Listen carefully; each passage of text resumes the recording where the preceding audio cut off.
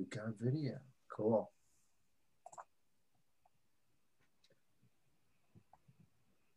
Looks like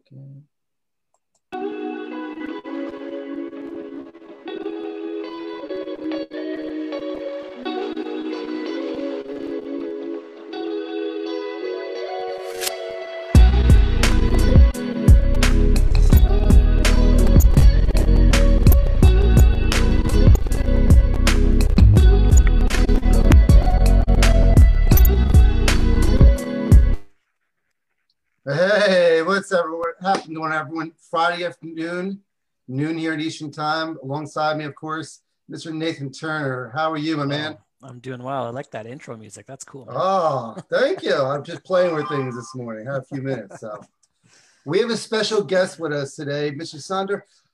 Before we dive into stuff, Sander's been in the business for a long time as well. I know he's been bouncing around, all kinds of things going on. He's kind of quiet in most parts. Because he's busy, right? But before we get into what he does and what he wants to talk about, Nathan, how are you doing this week? What's going on with you? Anything that's come up recently for you? We're good. I'm just waiting any minute now. FedEx truck's going to come over here, deliver me my check from a deal I've been trying to get done for months and months. And then tomorrow, it's almost like, it's like you get excited about that kind of stuff. Our wife gets excited about Amazon truck showing up, right? Yeah. So I wanted to let everyone know we're going to be launching a mastermind kind of mentorship kind of group. We're going to be doing it. It's to be spelled out with the idea of it's to be a little different from a lot of them out there. The idea is we'll be meeting bi-weekly Sunday evenings for about an hour and a half. We're doing some education. It won't particularly be all about notes, but it's going to be an investment community. And then what's going to happen on the other weeks, on every week, you're going to meet in small pods, 4, 5, 6 people. And the ideas are going to grow together as a unit. So I'm hoping that this becomes something that people lean on each other on an ongoing basis, that you guys can help each other and be supportive of each other. And in the larger group, we'll get together bi-weekly on Sunday evenings and do a little education, bring some special guests on, and then talk about hurdles that the group has had. So we're excited about launching this. You'll be getting an email from us this afternoon. So keep an eye out for that from trade desk at jkpholdings.com. Also, if you haven't seen our calculators out there, you can get photos of the property. I know some questions about, if you need a debt license in certain states, that's in there. We actually added the agents from the resource list that people have done. We've added the attorneys who are licensed in that state. And we also added the servicers so you can find out who can, service your loan once you purchase it. So my spiel's done. Let's welcome in Sander. How are you doing this Friday afternoon? I'm great. It's a great day to be alive. Thanks very much, Dave, for everyone out there. I have a somewhat difficult name. It's pronounced Shondor, like Sean Connery. Shondor. Okay. Like Sean Connery walks in the door. So you've been in second space, which me and Nathan are not as familiar with as we are in first. So before you got into, what's that? I was just going to say, before the call, we were talking and both of us have bought some by accident, but not on purpose. I know. We bought some performers that were like thrown at us like, okay, here, take them. Okay, we'll buy them. Yeah. So, Sander, I think the biggest question people have when we get into this space is, where were you just before you started note investing? How did you get introduced to note investing, and how did you transition? And why did you choose seconds instead of first? That's what I want to know. Yeah. So a little bit of background I like to tell people. Yeah. I'm a recovering indie filmmaker, and I became an indie banker. Being a filmmaker, it's a great way to make a small fortune in documentary filmmaking. Start with a large fortune and then spend your time and energy on filmmaking. So I realized this is not going to work out. I had to make a drastic change in my life just in 2007, just as the recession was started, before we even knew. The data wasn't there, but it was already happening. I came back I was living overseas in New Zealand, came back to the US, like super broke, staying with mom and dad in the RV. My dad, a grown man, cut a piece of plywood and laid it across the front seat. And I just had a foam pad and a sleeping bag there. I'm like, nice. I need to make change. Read some books. They're like, oh, real estate. Every other book's like, okay, you want to make a lot of money? Have a lot of money and you'll just earn interest on it and you'll make more. Like, that's nice for everyone. But so I read Real Estate Riches by Dr. Dolph DeRuse.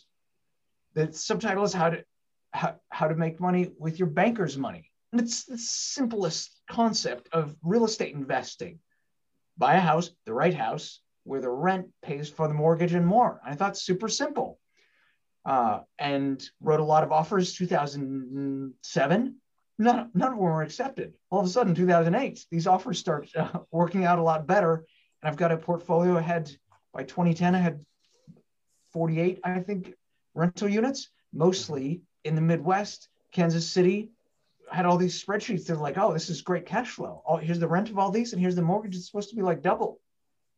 But it's just a piece of paper. You could never make up for all the people who cheated out of the rent, broke things, stole things. Like, I had this just fantasy, and no one else is responsible that these cash flowing and hassle-free rental properties. It's so much work. And I live in the great state of Oregon on the West Coast, high property values, exceptionally difficult to cash flow with rentals. And I just kept looking. I knew there had to be another way. I read one book about, how to buy properties at a big discount. And there's one paragraph that's like, you can just buy the note from the bank. And I'm like, what? Yeah. No one told me about this. What does that mean? Yeah. So this was early 2013.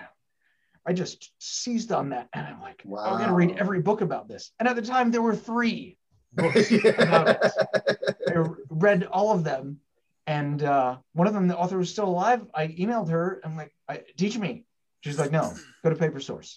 So I did. I went to Noteworthy Conference, went to PaperSource Conference. And, a few months later, I was handing over $50,000 to some people who turned out to be like not very trustworthy. We did eventually get our notes, our seconds at the time from 15 cents on the dollar. I know. But it just made absolute sense, right? You're investing in these mortgages. And you asked about how I learned. I learned from going to conferences. My number one source that started me out was Gordon Moss, who's still my mentor and guru in this. And he's a seconds guy. He explains seconds so clearly and articulately. It's just like an option. And think of it, in real estate world, you put down a very small down payment, 3.5% down for an owner-occupied FHA loan, of which you can have exactly one. You do that, and if you got your rental property, right, you're house hacking, and I did this for a number of years. When I was getting started out, I was Airbnb-ing out my own house, sleeping on the floor at the office and renting out my bed to other people so I could pay the free rent for my tenants in Kansas City to enjoy the benefits. But I did what I had to do to succeed, and could see note investing. It's easy to see this is like, you get to start licking your chops. This is going to be fast money. It's slow money.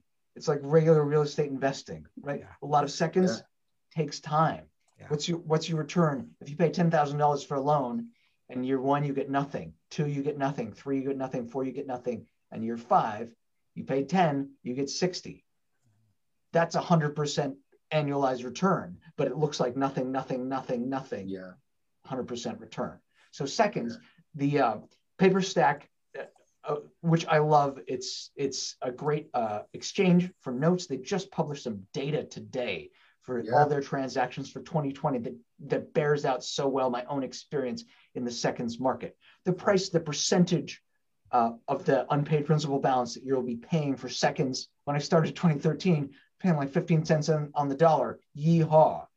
Now you're going to be paying a lot more. I completed a trade this week where I was paying an average of 42 cents on the dollar. And I lost most of my bids, right? When I started, I figured out you should lose at least half your bids or you're paying too much. Now I'm losing a lot more than half my bids. And I fully accept that because I'm getting a very curated portfolio. But the data from PaperStack bears out my experience. The average price paid for the note as a reflection of the value of the underlying property is 3%, just like an FHA down payment. But unlike the FHA down payment, if that FHA house goes wrong, you can't collect rent, tenants break something, something disastrous happens, you're on the hook for the other 97%. With the notes, you buy a second, for round numbers, right? You're buying a loan on a $100,000 house. There's a $75,000 first mortgage. Say there's a $100,000 first mortgage and a $20,000 second, and you pay 3% for the second. If it goes disastrously wrong, all you're out for is the 3% of the value of the house. If it goes wrong with your rental property, you discover some environmental damage. It was a meth house. There's a nuclear waste discovered under the property site. It's all on your head. Gordon Moss, my mentor and hero, explains this perfectly. It's just like options in stock investing. It gives you the right to buy, but not the obligation to buy. You get all the benefits of real estate, including all the simple strategies that I learned from Dolph Daru's book, Real Estate Riches. Real estate over the long term goes up. The first mortgage eventually gets paid down, and your mortgage rate and mortgage payment stay the same. The United States, and I think my best understanding is that the United States and Denmark are the only countries in the world with 30-year fixed mortgages. And now money is on sale. Mortgage rates, boohoo, real estate investors, mortgage rates just went up to 3%. Yeah. They're giving it away. So it's interesting with Gordon, like that's how I finally understood seconds, because I'd heard about them and people were talking about it, especially early on. Dave Van Horn was a big advocate, and I'd heard a lot about him, but I couldn't make them make sense. And it wasn't until I read Gordon's book and I'm like, I get it. It's long term. And for me, that was a completely foreign mentality, because I've always my real estate background was flipping houses. So I was always about the quick money. So when I started looking at seconds and then I read that and it went, oh, it's long term. Oh, I get it. That's why you would want to do that. So let me explain to those people maybe turning in, what does long term mean? Why is it long term? So in most times when you buy in seconds, you're not looking immediate for cash flow, right? You may be buying something that may have equity, may not have equity. And like what I think what we're explaining is the fact that it's a period of time that you're waiting for it to return your capital to you. But once it does, the return can be astronomical. It's crazy, some of the returns I've seen in seconds, right? But you may shelf it for 4 or 5 years. So for the record, it tends to be long-term. It can be fast. Like, yes, in every negotiation in the field of business, you get things and you give things, right? If you're buying regular houses, you have a great deal of choice. You have got a stack of money and you can buy any house you want, but you don't control necessarily the behavior of your contractors, the costs. You don't control how much molds they find or whatever they find behind the walls. So you have control over this. You got your crew there. You can try and make it go right, but it's your timeline. You own that property. Seconds, you don't own the property. You can't, no human being can really make any other human being do anything. It is the borrower's house and it's theirs to do with what they want. But being in seconds, one of the great things I love is creating win-wins, and to a certain degree have aligned interests with the borrower. They want to keep their home. It's their house. You think of this like you got your FHA down payment and you got the world's best property manager. They take care of it like it's theirs because it is theirs. So can you give an example of a story like that where you're in a situation that, give an example, give something, a case study could kind of say regarding that. Yeah, case study. Or win-win. Win-win example, kind of one of our charity cases. I'm one here in my hometown in Portland, Oregon. We've got a portfolio all over, but our borrower has a lot of equity, bought the house back in the day. Prices have gone up astronomically, but she and her husband are just kind of working class people. She makes $10, $12, $14 an hour at the supermarket. Forgot all about this second loan. This happens all the time. People stop paying in the recession. Most of the loans, almost all the seconds out in the marketplace, bank seconds anyway, were originated 2002 to 2007. people had a lot of problems around 2008 and 2009. They stopped paying on their loans sometime in the Great Recession. The bank sent a couple letters that said, we'd really prefer you to start paying again. You had other problems. They didn't pay. They forgot about it. You buy the loan. You try and get in touch with the borrowers, send a door knocker, make some phone calls, send letters. It usually doesn't work, right? This kind of marketing, they can continue. Human beings respond to consequences. They'll usually continue ignoring it. Our borrower in Portland, we'll call her by her first initial K. So we get in touch with her before she's a rational person and she actually responds to us before we have to go start the legal foreclosure process, puts in an application, says, listen, really sorry, takes responsibility for her situation. She did take this money. Great. That's the kind of people we love to work with. And we get her on a plan that says, okay, you're going to pay $200 a month, but we get deadlines, right? There's money and time value of money. You have 2 years to sort this out and find another solution, right? We're here to be a bridge to something better for you, but we're not here to do it forever. A lot of people will write their modifications for their second mortgages out 30 years. It's very common practice in the industry. I don't want, like, every monthly payment is a new risk, a new opportunity. We got two parties to the transaction. One party has already provided all their value. They took the money, they got the loan. And the other party has an obligation, but to make their payments every month, but they can choose every single month to default on that obligation. Something can go wrong. So we're looking for them to find a better way to deal with this.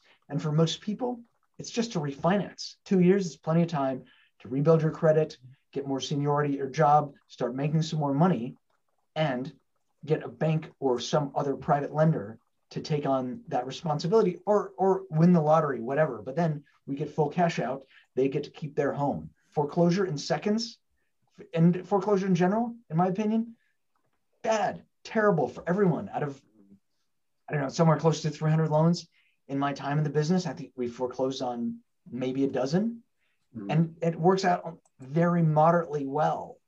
You know, you really do this on ones where there's a significant amount of equity and borrowers are just absolutely refusing to cooperate. That's part of human nature. There's each individual person's behavior is unknowable and unpredictable just from looking at a spreadsheet. But sometimes totally irrational. Yeah. But aggregate human behavior is very predictable. Yeah. Some people will pay and some people will refuse all the time. Some people will put their head in the sand and complain after it's all over. Oh, you never told me. Mm-hmm. And some people will lawyer up and try and cheat out of it. That's a reality of this business that anyone who wants to get into note investing, you don't have to accept it if you don't want to, but reality is not dependent upon your opinion. That is how human behavior works. Yeah. What do you think your biggest concern when you first got into seconds? What was that uncertainty that you had? Besides being new, of course, but what was that thing about seconds that you tell people now that you remember when you were there, this is how you got over that hurdle? It seemed too good to be true. I had to prove it out. And frankly, I was kind of waiting to bear out the results. It takes a while. Foreclosure process takes a while. Starting the foreclosure process is generally what prompts people to action. Human beings respond to consequences. So it takes a long time to get your notes. This seller that we bought from in the beginning, one of our loans took like 11 months to get. How can you invest more money into this thing when you hand over cash to someone and they're like, oh, sorry, thank you for the money, but we'll get you your product when it's convenient for us. They had double sold the loan. I know because I bought it later from the other person they sold it to. I'm like, I recognize this. Oh yeah. So, but this is also part of all human nature. There are many dishonest people, for lack of a better word, in all aspects of business. It's a small minority of the population, but in notes business, in real estate business, this is a reality that we're all better off understanding and accepting. Arguing with reality will never, ever change it. So with seconds, your due diligence is different from ours. right? Quite different. You don't do everything that we do. And there's some things that we should do, like pull credit report. Nathan, I don't think you do either. It's a great idea, but it's one thing we don't do. How would you say your due diligence goes? What are the things you look for and are concerned with? The number one thing you're looking, if you're investing in first mortgages, the number one thing you're looking at is your collateral and your security. What is the value of this house? Especially with the overwhelming majority of the market in firsts is low value houses in the South and Midwest. But if Zillow says it's worth $50,000, there's like at the high and low ends of the housing spectrum, there's so much variation in values. Zillow says it's 50. If you got the wrong environmental conditions at this house, you might need to pay someone $10,000 to scrape it. Likewise, at the very high end of the market, you get a $10 million house.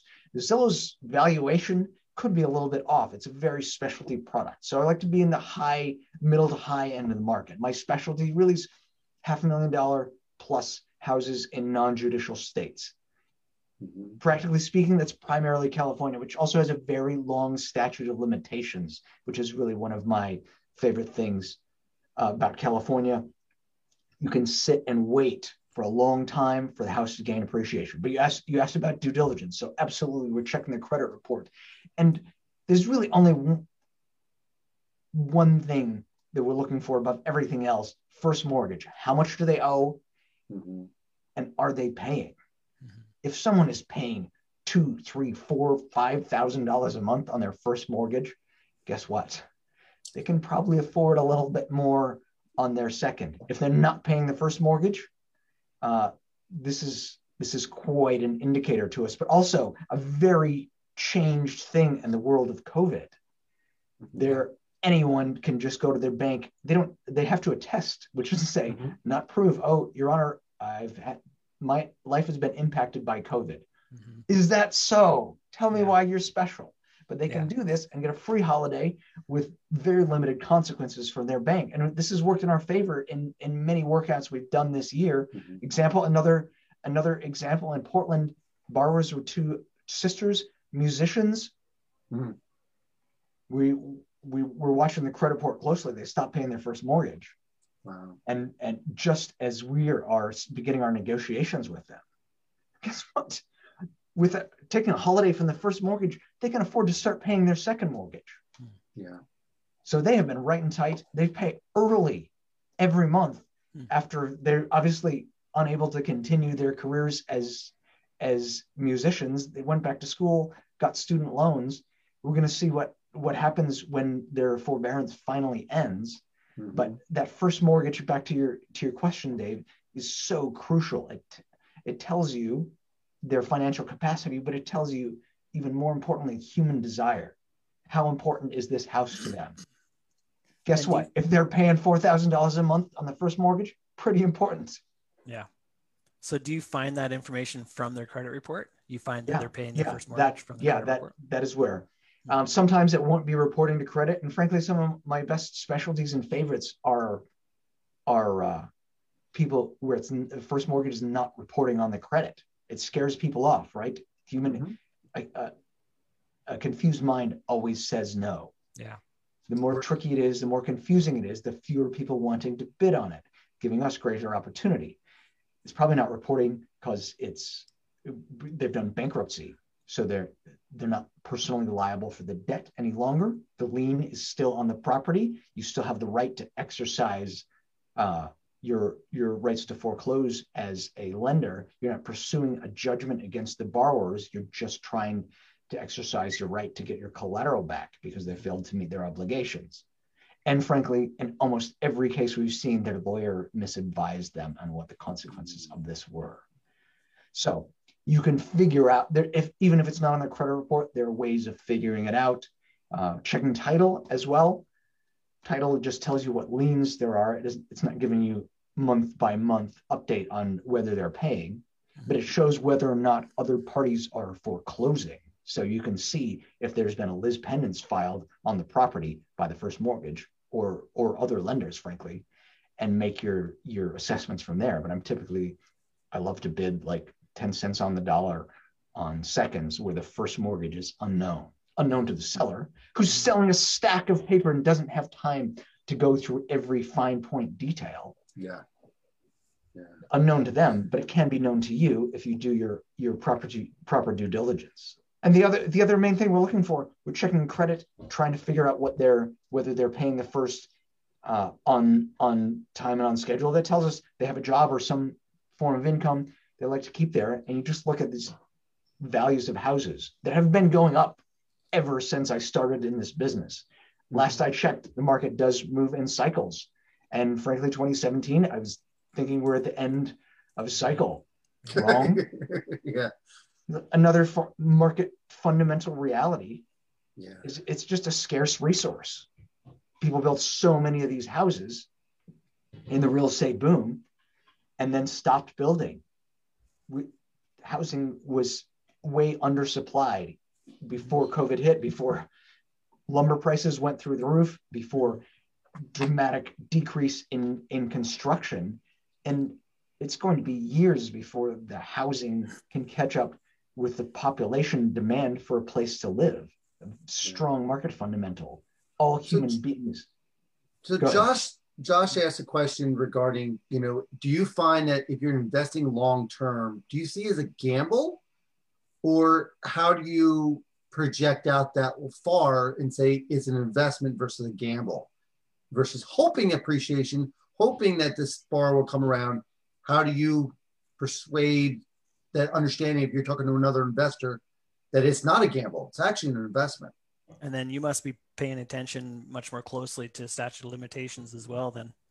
Quite closely, yes. A much bigger issue. Buying loans in 2013, they're only defaulted recently. Statute of limitations is a very big deal, and sometimes it forces our hand when I would rather sit tight. Sure. But in regular real estate investing or even first mortgage investing, right? You got tight timelines. You want to turn this over. If you got borrowers who are not paying, you have no idea what they're doing. Do they live there? Is it a crack house? Is it a meth house? You have no control and you have no idea. Second, investing, it does take a long time. Sign the contract, send the money. Maybe it's a week, maybe it's a month before you get the collateral. Maybe it's another month before you can transfer servicing. Maybe it's another month before you send a notice of demand. It takes a very long time for unknown results. And then you have to decide, if borrowers are not communicating back, whether you're going to press it to foreclosure, which in many states takes years, in many states takes half a decade, or you're going to sit tight for your position to improve. And you can learn so much about the borrowers on their social media too. LinkedIn is my favorite, right? It's for professionals. It's going to tell you where they work and what they do. You can Google roughly how much someone in that profession in that area makes. Yeah. And if they're any kind of public employee, you can usually look up exactly how much they make. Yeah. So when you're bidding, that's so interesting. Our borrowers are far from that. Yeah. And typically, the assets I think our average value of house in our portfolio is probably 70 or 80, right? But we shoot for the 200s. We have a few that are higher level stuff, and then we have those who are our bond level is $50,000. I won't buy a $30,000 first. Me too. That just won't do it. But when you're buying these things, are you bidding it through a calculator? Are you bidding it based on UPB? How are you typically bidding these assets? A percentage of UPB. I don't use a calculator. There are many calculators for seconds out there. Maybe there are people smarter than me who know how to use a calculator, but there's so many instinctual variables that it's very hard to break down into quantifiable data for, let's face it, a smaller investor like me, like someone who owns thousands of loans. They are using a lot of this big data to make those decisions. Sure. I don't know some algorithm that's going to go figure out what percentage of your borrowers can you figure out how much they make. You go on their social media, see how much they whine. Like inverse correlation between whining and financial success. So let's take that into consideration. You can see how old they are as well. Sometimes some of our borrowers, Sean is kind of a cupcake, older people, who are retired on a fixed income and clearly have no capacity to pay. It might be in your best interest to just sit tight and and let them enjoy your life while they take care of your rental property and pay down the first mortgage on it. Yeah. Sure. So we just factor in so many things. How much do we assume the property is going to appreciate? How well do they take care of the house? I like to see people who are in a happy, stable relationship with two adults, earning adults in the house. I love to see people with investment properties or other assets that they can call on to meet their obligations, should they so choose.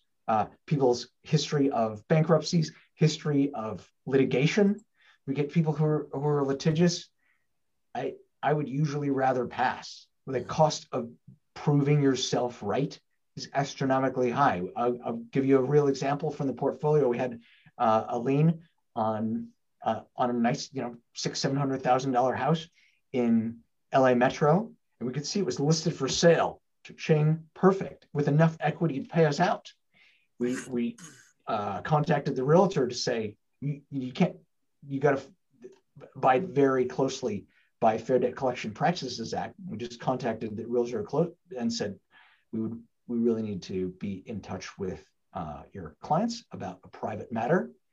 They ignored it and they sold the house without releasing our lien. They just convinced the title company to insure over it. No way. This is nonsense. You don't have to worry about this. Wow.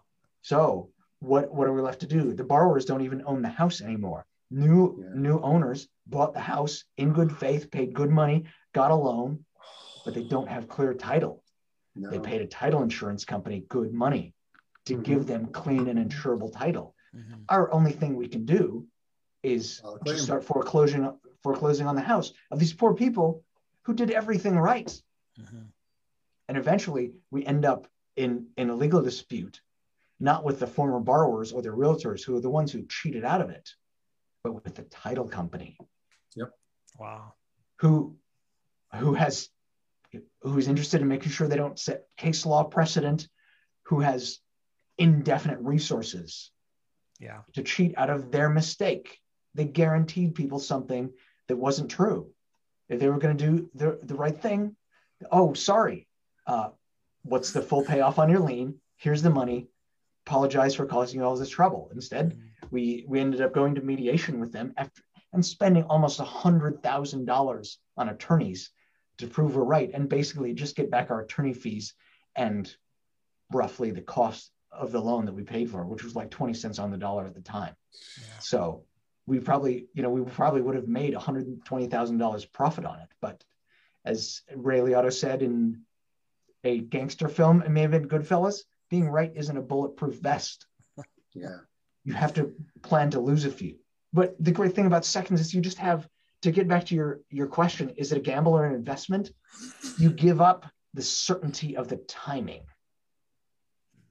in exchange for extraordinarily high returns because you're using so much leverage. A great example of this, we had this house in Vallejo, California, sort of exurbs of the Bay Area, beautiful golf course community. At the time we bought it for 10 cents on the dollar for a large second, I don't know, $100,000-ish second.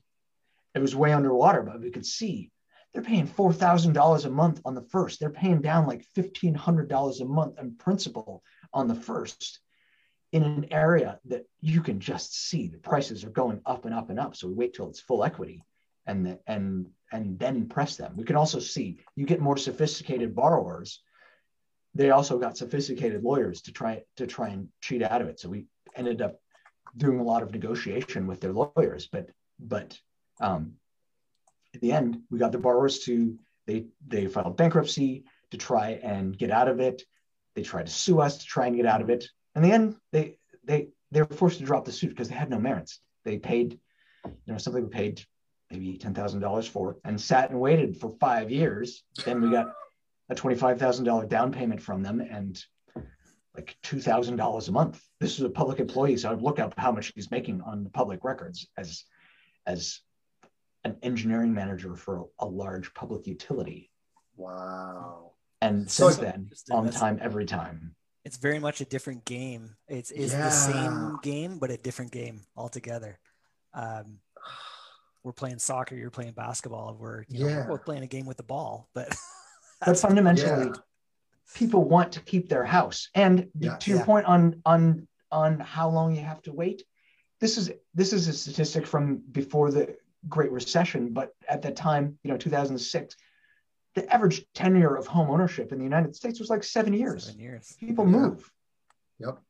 So some loans, you try to communicate with people, you got to decide how hard to press them foreclosure to start legal action, or just sit and wait. A lot of loans, I mean, in you guys in your mastermind you're starting on, you're going to talk about other things, other kinds of investment. I'm a crypto guy as well. Just hodl. It came from a term on a crypto chat room. Someone just mistyped hold, but it became an industry term for hold on for dear life. Just sit tight and wait. There's going to be a title company eventually. Property does trade hands, and a title company who's doing a refinance, they're selling the property. Someone has died. A lot of borrowers are going to argue, "Oh, I didn't buy this. It's not fair." The title company doesn't argue. How much do we owe you? Send the statement. We'll send the wire. Yeah, we're definitely, I've been pushed to look about cryptos myself from my friend Jack and all that stuff, but it's definitely a different world. And a lot of people are scared by it because it's unknown, but it's coming quickly. So I posted in the chat box, one of the questions came up that from Nico. So it was a question about, how do you reach out to the homeowner? What's your typical strategy? And how do you wake up that borrower? Is there a strategy you use besides sending demand letters and things like that? And I'm seeing Nico's question here too. And I mentioned maybe 10% or less of foreclosures. What I mean by that is completed foreclosures and actually took the house back. Mm-hmm. Usually you have to start foreclosure. I mean, steps to it, right? You have to send, and our servicer, Allied Servicing, who I cannot say enough good things about. They take such good care of us. They know all these rules, different states and different regulations. You have to get it under their servicing, send a welcome pack, make some phone calls. That doesn't work. Next step is send a demand letter. It's just first-class mail. It's a legal letter. It says, hey, you owe this money. Here's the specific amount. And it starts the clock ticking. In most states, it's going to depend on the state laws. You might be able to start a more formal foreclosure proceeding where you actually record it at the county as a lis pendens or lawsuit pending in judicial states, or notice of default. Typically in non-judicial states, we often have to resort to that. We hate doing it because this is the more responsive the borrowers are, the more options they have. It has been baffling to me how many people have been able to refinance straight out of default. If they're paying the first mortgage, and many times it's been so long since they defaulted on their second mortgage, it stays on your credit report for 7 years. If it's off the credit report, a lot of banks doing refinances are checking less closely, especially if they're refinancing it with another HELOC. Oh my Lord. That they're really not taking that into consideration. The shareholders of large banking institutions are giving refinances to people who are in default on their current debt. Blows my mind, but that's a win-win for everyone. If you have to foreclose, this is bad news. It's not bad news for everyone. It's good news for your realtor, and it's good news for your lawyer.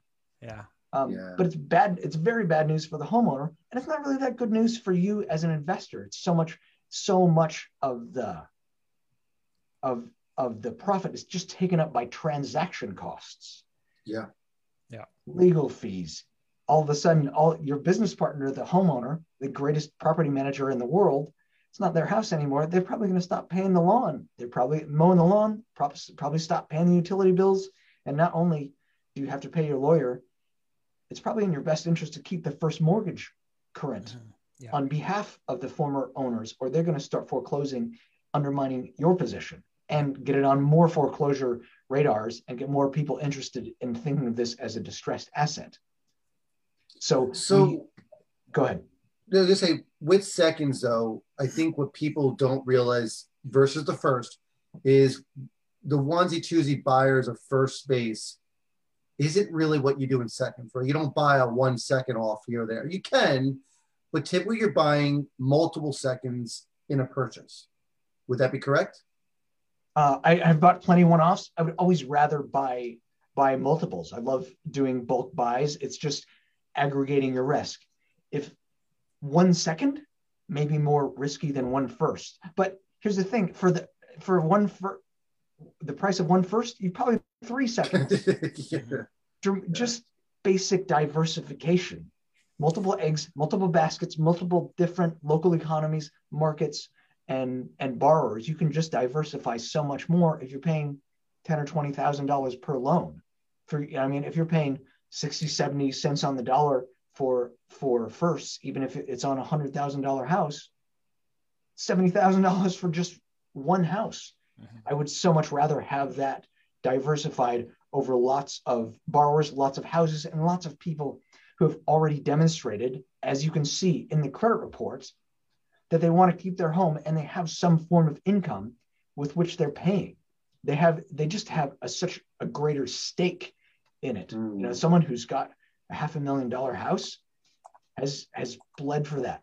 They probably went to a good college and have a good job and are capable of and willing to do what is necessary, including we've had many people who rented out rooms. Like, you have a valuable asset. It has income producing capacity. I used to go sleep on the floor and rent out my own bed. You really want to keep your house? That certainly is an option. Yeah. So it's interesting though. On the one hand, you can buy more assets and spread it out. On the other hand, one of the things like you're talking about is, and maybe I'm wrong, correct me if I am, but it sounds like you get into more disputes.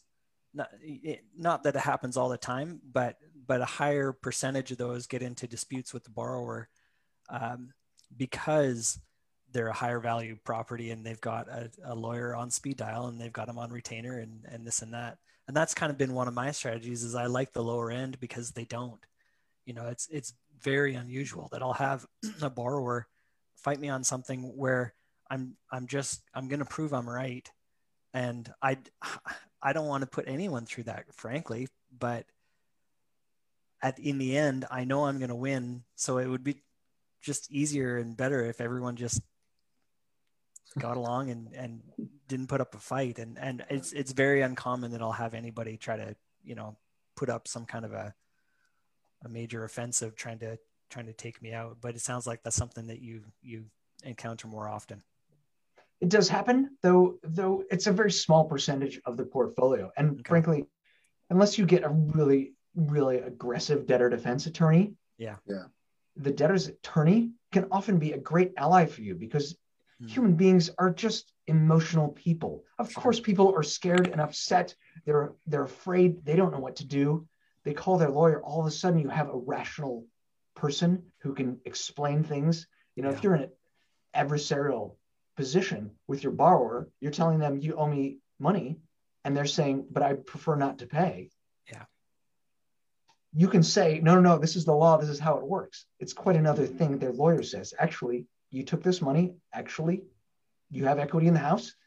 You can lose your house, you pay, or you can file bankruptcy, in which case you will still end up paying. Yeah. Yeah. Interesting. Frankly, I love it. Go ahead. No. It's interesting because you're saying a lot of stuff you're dealing with is something that we almost feel like a newbie at, right? We're not dealing with a lot of stuff you're dealing with. But it's the same game, like you said before, of understanding that this is still an asset that you have the legal ability to collect on. You still have that power. And most times seconds aren't the one foreclosing. We know that. But when you do, you have the ability to take that asset back and be subject to and sell the asset, rent it out, and own the asset, even not without having to take the first out position at all, which I think most people don't even know about.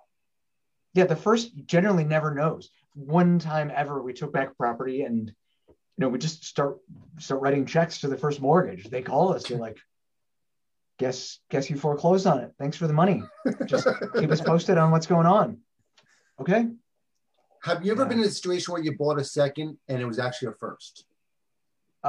Yes. And we knew it. Typically the bank has got their huge tape of junior liens, some of which depends on the bank are straight up junior lien, second lien, here's a specific amount, straight amortization, and a great number of home equity lines of credit, which are overwhelmingly seconds.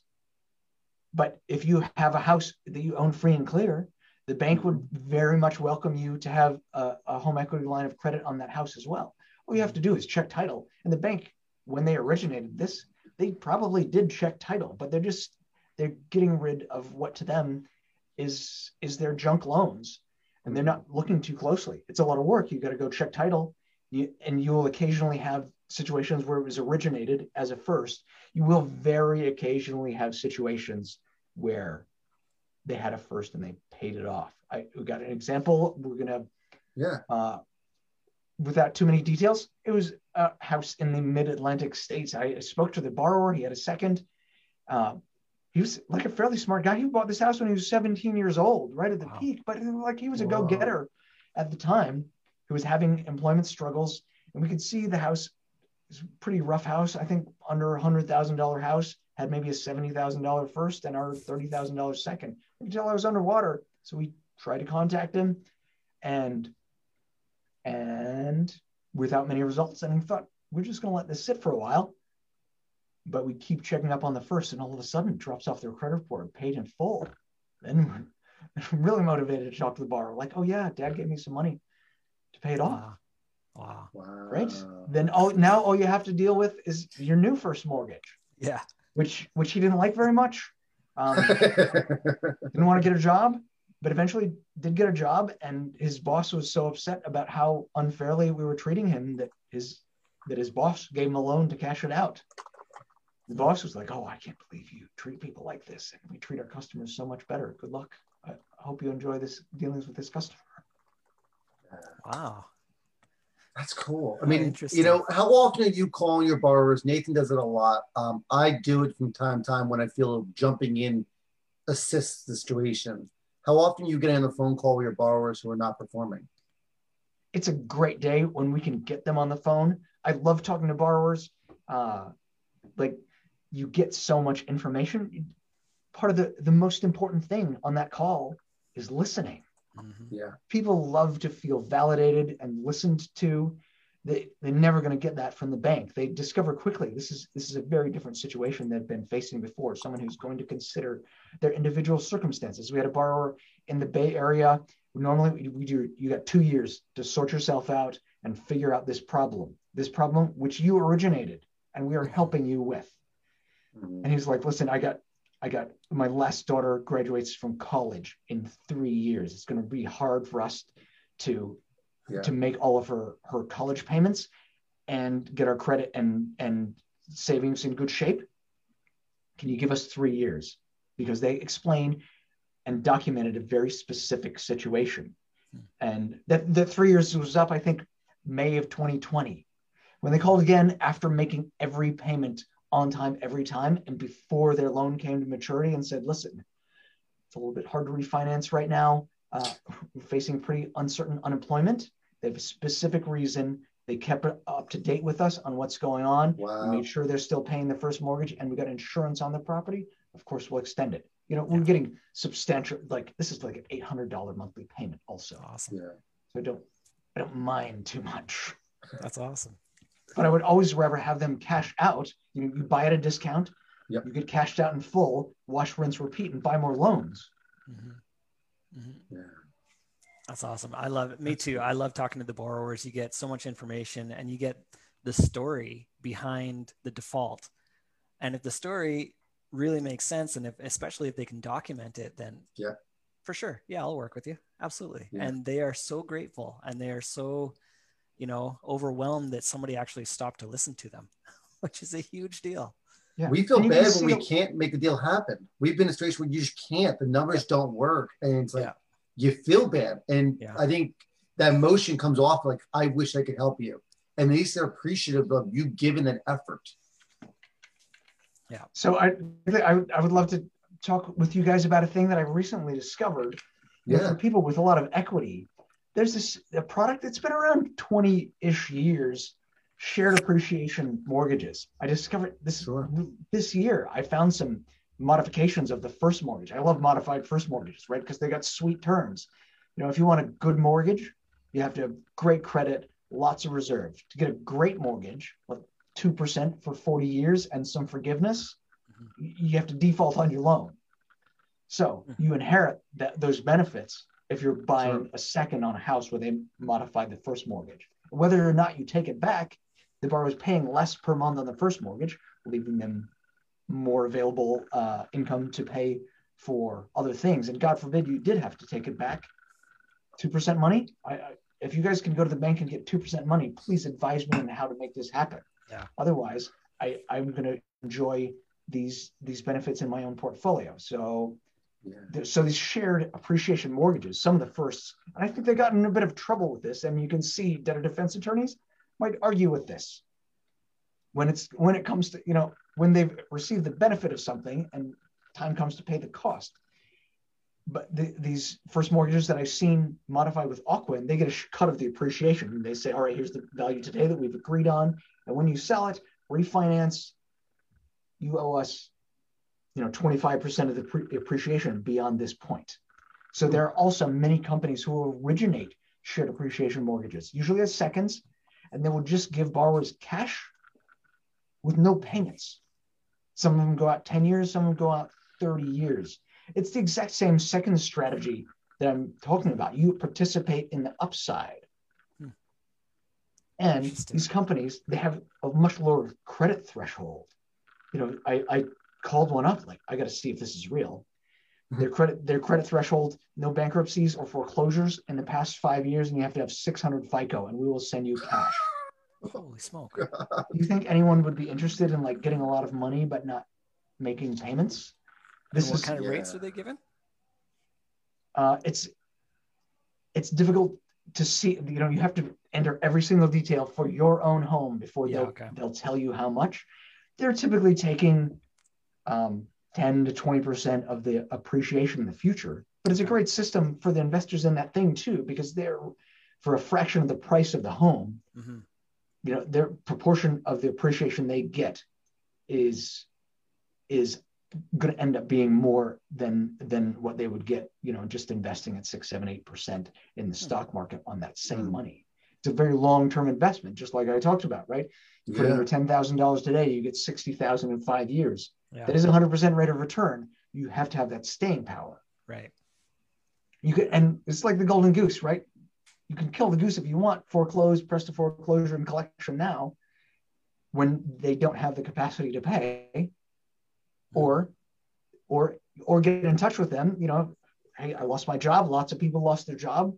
There are other jobs. You give people a chance to get back on their feet. It's better for both of you. Well, I may be persuaded to buy some seconds in my personal portfolio, but I don't know that I would do it for my investors. But it's very interesting. I think you're right. I think it's something that, we've always been stuck with buying performing seconds, right? If we bought a second, it's always, the performer, because I don't want to sit there and wait for, shelf it for 3 years. But you're right. If you have long-term money, I mean, this is good stuff for even if you can get into college savings, stuff that for your kids, sure, it's a great method to do that kind of stuff. IRA money, right? Where you can sit there and get the returns are astronomical if you can hold on for a while.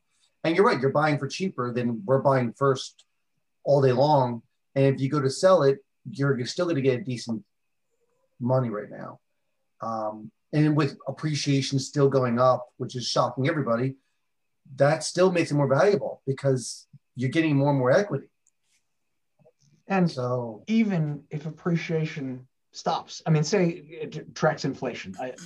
Inflation, I suspect the inflation counted and documented today is not reflecting reality. 20% of the dollars in existence in the known universe were printed last year. We're not seeing inflation that reflects that, which is to say no one's telling us about inflation that reflects that. Yeah. But you make more of something, it devalues all the other things that are, and it inflates the value of all the other things as measured in that denomination. Lumber just hit an all-time high alongside the stock market and Bitcoin. Yeah. You can leverage your portfolio more. The same $100,000 is going to buy you a share of a lot more houses and a lot more of that lumber if you're making small investments in multiple seconds instead of putting that all into one first, where you also have all this concentrated risk in just one property in one area. Very interesting. So I've asked a couple of people, but what do you see? What's your crystal ball prediction for COVID fallout? My best crystal ball, like the new administration. Yeah. They saw Biden was there with Obama the entire time. There are going to be a lot of government measures to prevent an avalanche of foreclosures, some of which are going to be like asking the taxpayers for more, not that popular, or just printing more money to solve the problem, but also going to be to try and solve the problem. You know, it's easy to say, oh, there's all these foreclosures, it's the bank's fault. If they just wouldn't foreclose, we wouldn't have this problem. So you can have regulations that make it more difficult. That's many states are already doing it. I just see this as an inevitable reality. Argue with it if you want, but agree with reality and develop your strategy accordingly, I think is a much better way to succeed. Wow, that's an interesting spin on that. Yeah. I'm going to share this with you guys. Some of the more questions we got. I'm going to wrap it up in a few minutes, but I just want to make sure we get these questions. Well, I'm distracted. My apologies. So those are two questions we got from Ray. Yeah. I'm seeing on here on the chat, what was the primary source of your second liens that you bought one off? I've seen pools only. We do have we have a couple of brokers that we work closely with that they have very good SEO for their websites and that are buying seller carry second mortgages. You know, their bread and butter is the first, so they send them to me. Ray also says 10 to 20% appreciation. Just change my concerns about a lien being a depreciating asset. I don't have exact crystal ball about how much the real estate market is going to appreciate, but inflation is just a very real thing. It just happens. It's happened over the entire course of history of the US dollar. I have every reason to believe it's going to continue. And frankly, even if the real estate values stayed the same and there was no inflation, you got your seconds. As long as people are paying that first mortgage, your equity is increasing because they're paying it down, even if the value of the house does not. But just timeless fundamentals of human existence and nature. People like to live indoors. There are not enough houses to house the people of this country that want their private space. The value of housing has just also gone up with Zoomtown, COVID. I've been working from home office since 2015. It's pretty awesome. I commute. I got some really nice slippers, very comfy, even better than being in traffic.